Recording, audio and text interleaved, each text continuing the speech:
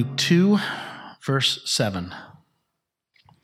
Then she gave birth to her firstborn son, and she wrapped him tightly in cloth and laid him in a manger, because there was no guest room available for them. Let me pray for us. Heavenly Father, what power does one verse in the Bible have? Lord, I believe that it has all the power we need today and right now. And so would you reveal yourself to us through this verse as we dive in and get to know the backstory and the implications of what it means that you incarnated yourself, that God became man and dwelt with us. I pray that you would do a work now, Lord. In Jesus' name, amen. For those of you guys who don't know me, you need to know that I am obsessed with Christmas. Generally speaking, I love the Christmas songs. I love the Christmas movies. I love the decorations. I love taking our kids out and, finding candy cane trees. And I love it all. But over the years, as I've participated in Advent and studied and prepared, I've kind of come to realize that there is a gap between the kind of clean, joyful, bright light Christmas that we all love to celebrate and the really rugged and dirty and interesting moment that we're actually remembering this holiday season. And I think it's important for us to just recognize that. The world always seems to be chaotic, right? All year long, we're hearing information about wars and famine. All year long, we have friends and family who are sick, who are passing away. There's people on the brink of divorce. And then we come to Christmas and it's let's put on our best, put on all the bright lights and pretend like everything's good for 30 days or so. And I think that it's just important to look back at the moment we are actually celebrating and see that it's not that clean cut. And actually, that's good news for us.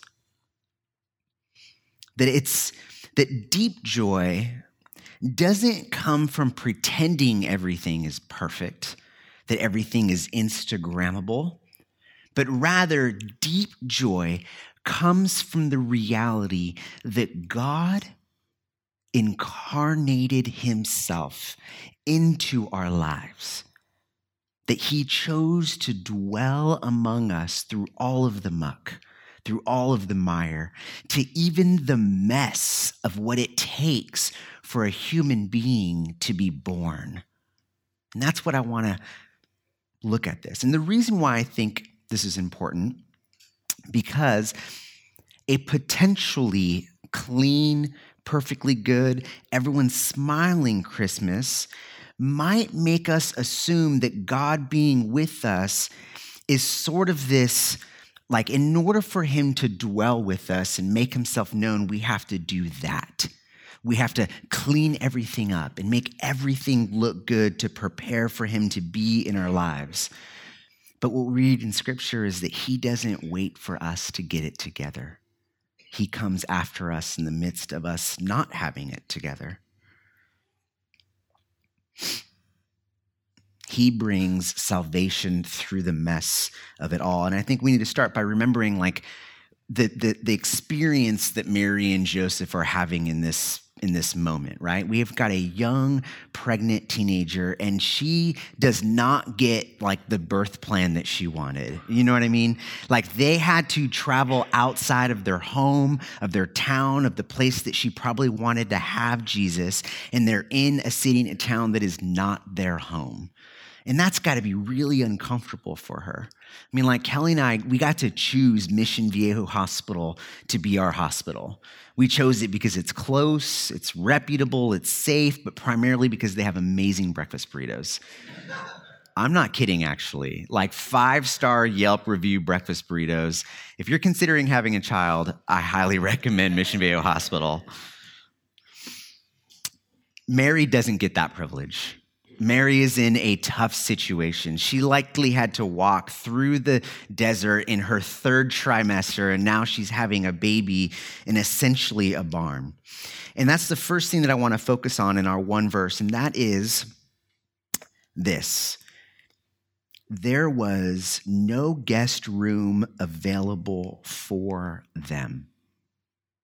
I love the way the CSB translates this, because in other translations, what we get is like there was no availability for them at the inn. And the problem in my mind with that translation is that it makes us think of like hotel or motels. Like we think, oh, maybe they traveled to Bethlehem, they got there and they just saw like no vacancy signs. They knocked on a couple of doors and nothing was available. And so somebody was kind enough to give them like this barn for them to have a baby in and to sleep in. But actually, what commentators would tell you is that, well, one, the modern day 21st century consumeristic way of traveling just didn't exist back then. There were no hotels or motels.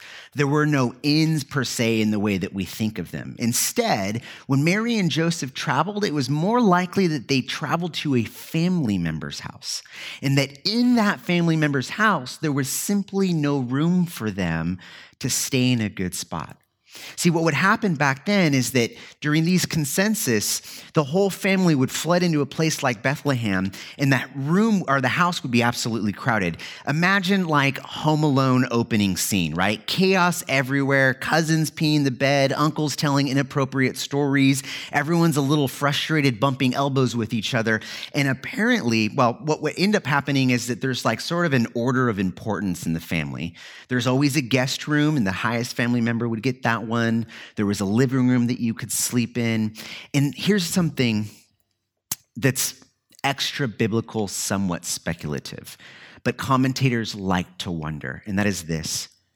You have a pregnant woman, and she seems to be on the lowest of the totem pole in this family.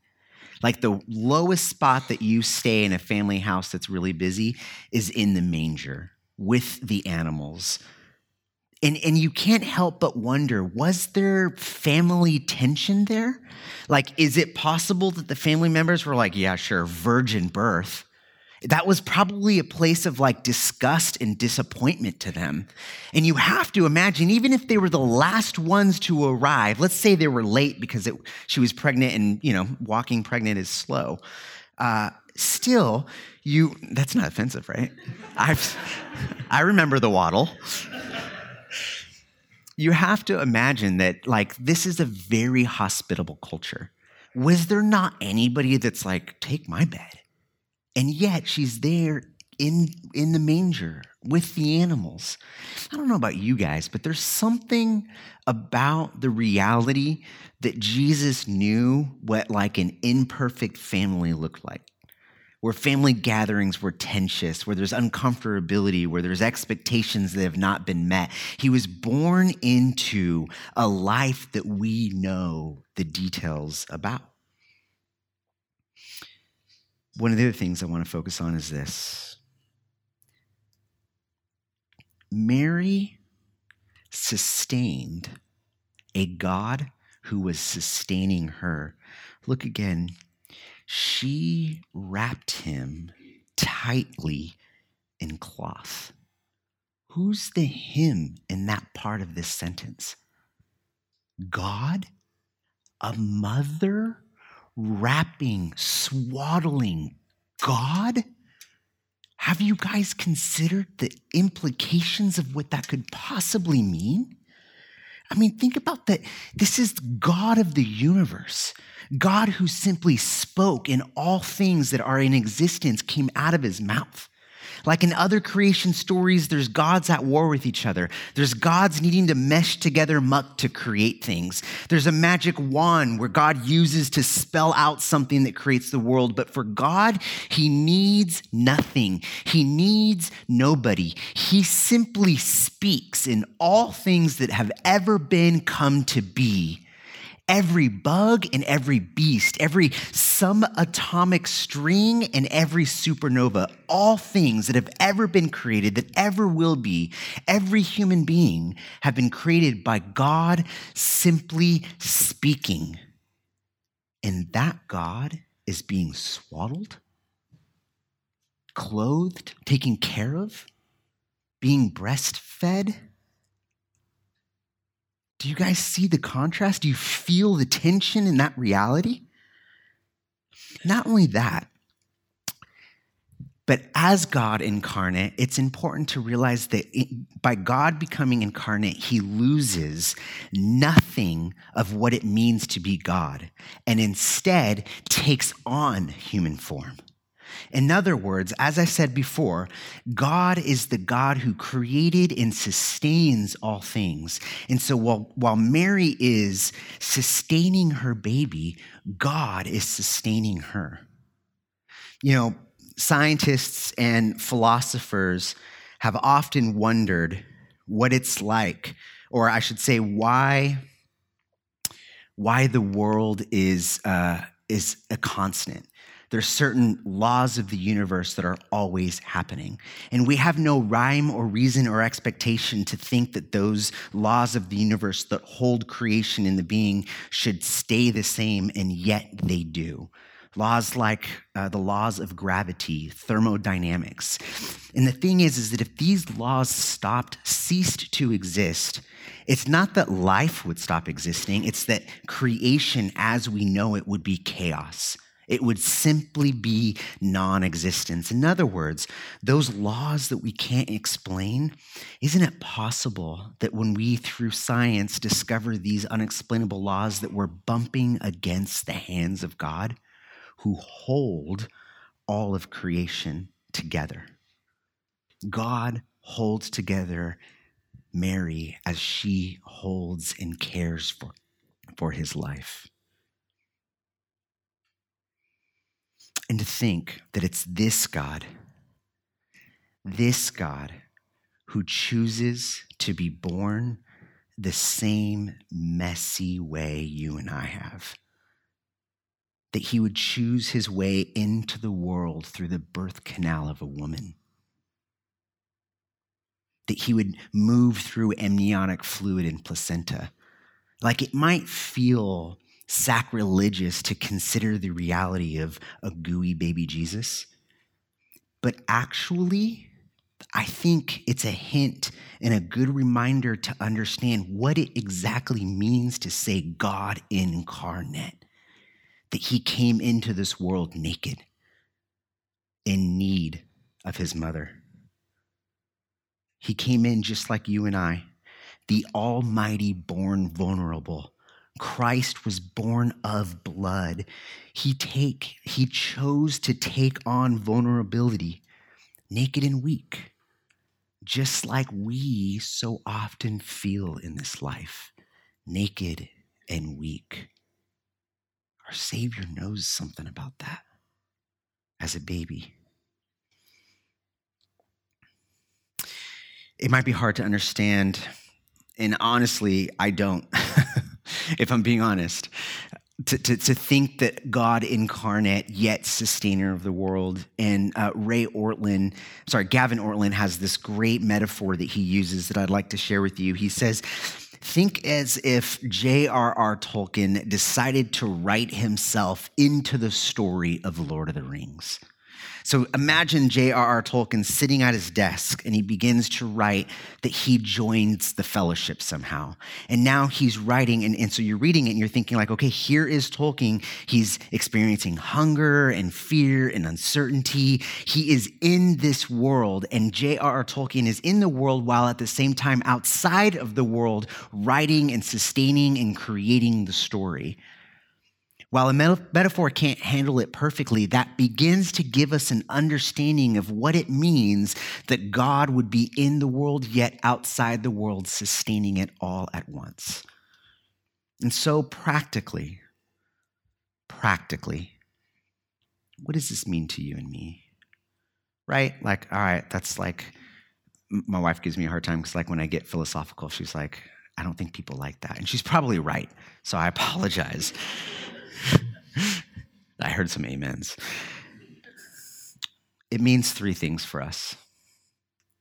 First, God is with us in the mess. In the mess. It means that you don't have to put on a good show. It means that God, while we as human beings feel like, man, we got to put it together before we invite our neighbors over for dinner. We got to clean the room. We got to put all the mess away. We got to close the closets. Like, God is not waiting for you to get it together. And actually, Ryan Hacker stole my thunder when he was preaching, because the first sermon that we did during Advent, I said that this call is like, the king is coming, get ready. And I left that as sort of a cliffhanger in a bit, because what we need to realize now is that we can't get it together. We can't get ready truly. And the good news, what we see here in the incarnation, is that the Lord doesn't wait for us to get it together. He joins us in the mess. He incarnates himself to be with us. God is with us in the manger, in the mess. He is the God who touched the untouchable leper. He is the one who saw the blind beggar.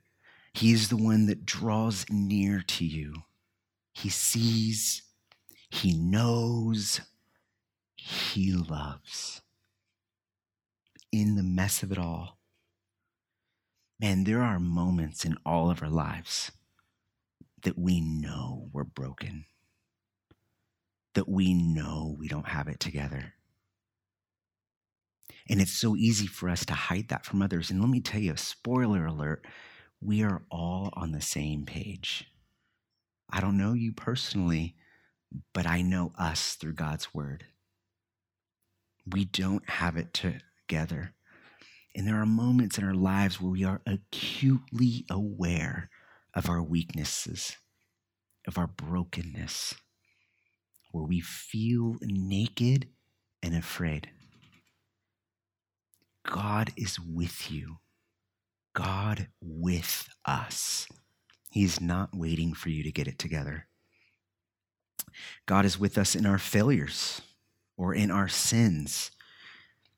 The thing is, he doesn't just fellowship with the lepers and the beggars and the blind. He leans down and picks up a prostitute. He has dinner with a tax collector. He is with us. Incarnation means that God dwelt amongst sinners. Romans 5:8, but God proves his own love for us in that while we were still sinners, Christ died for us. God is not waiting for you to get it all together before joining him. He came into the world naked and weak as a baby because he did not need to wait for you to go to him.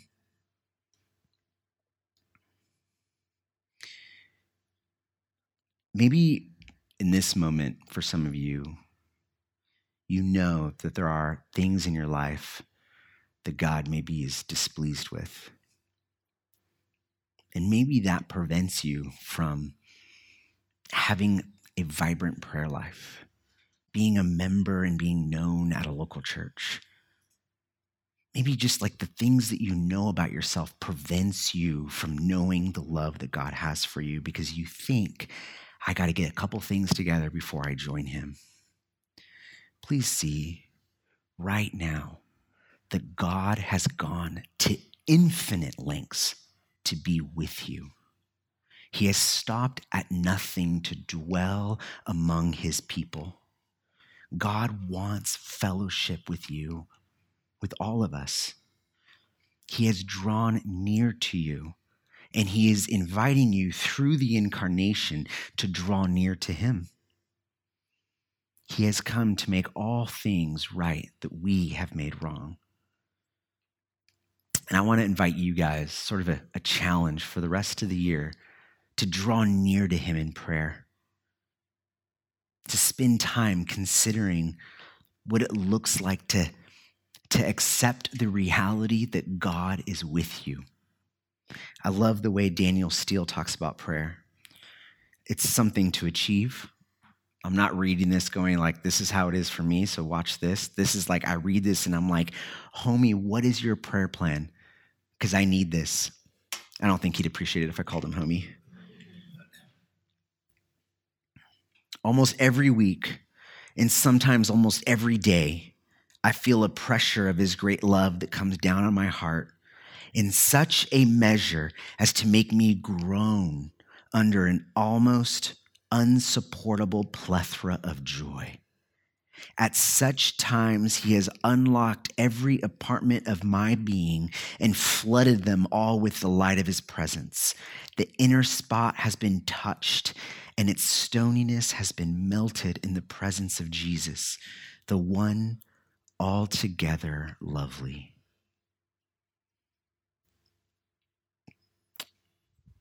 Man, like,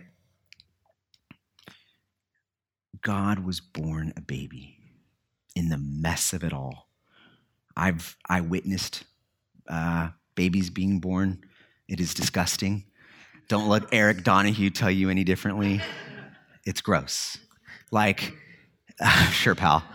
And you guys should know, like Kelly, like my wife, for those of you who don't know her, is a champ. Like, she fears nothing. She feels nothing. She's like a linebacker in the pregnancy room. You know what I mean? Like, I think in my mind it was like, hey, I'm going to want you here to support me, to encourage me. We're going to do this together. She was like heading in. She's like, listen, don't talk to me. Don't encourage me. Don't touch me. And don't let me catch you breathing. Like, she did not want, honestly, I think she wanted me there because it was more like, you did this to me. You're going to have to watch it all. At one point, she was like reaching out. And I thought like, oh, she like changed her mind. She wants to hold my hand. So I go to grab her hand and she's like whacks it away and grabs the edge of the bed and then pushes. And I was like, oh, like, it was hard on me, guys. That's all I'm saying, okay? And the other thing is just like, it is gross. Like, her water breaks and you're like, that's not water.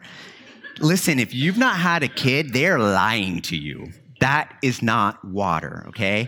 And there's all sorts of stuff that comes out with a baby. It's like a biological clown car.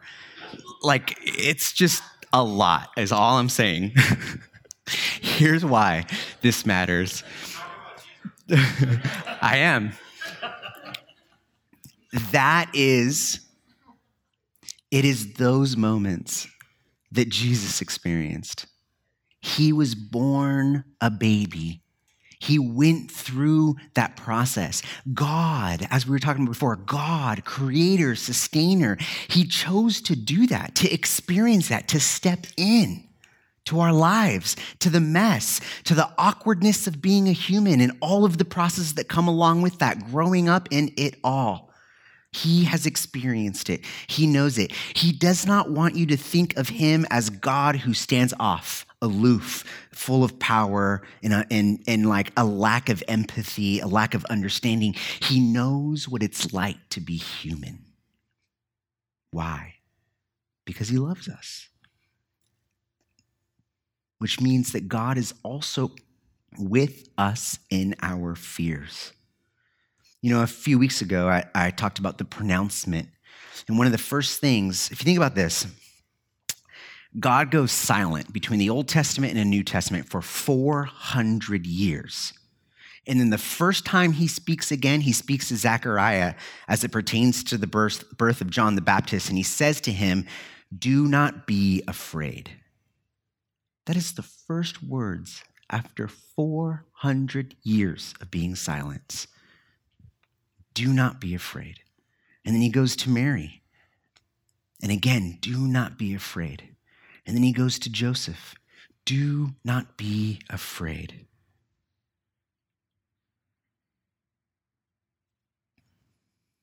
How can we draw near to God? I want to invite you to draw near to God in your fears. Whatever it is that you're afraid of. Whatever fears we have in our own lives.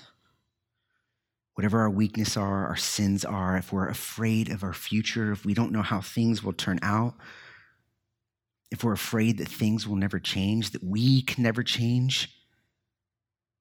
Because when we're afraid and we don't go to God, it can feel like silence, like God is being silent with us. Man, my invitation to you is to let your fears be the starting point, a divine invitation to connect with the God who made you. Allow those fears to be a divine invitation. And as you pray, my prayer for you is that you would hear God return back to you. Do not be afraid. I have come for you. In the mess, in the muck, through the sin, I'm not waiting for you to clean it up or hide it. I'm coming through it for you. That is why he has come. That is why he has lived. That is why he has died. And that is why he has promised to bring back his kingdom on earth as it is in heaven. It's not that we can get it together. It's that he's bringing it all together for us. Amen. Thank you for listening to the King's Cross Church podcast. We'd like to encourage listeners to be part of a local church gathering. If you're ever in the Orange County, California area, we'd love it if you come by and visit on a Sunday morning. For meeting times and locations or any other information about us, please visit kx.church. There's no .com in that, just kx.church. Thanks again for listening.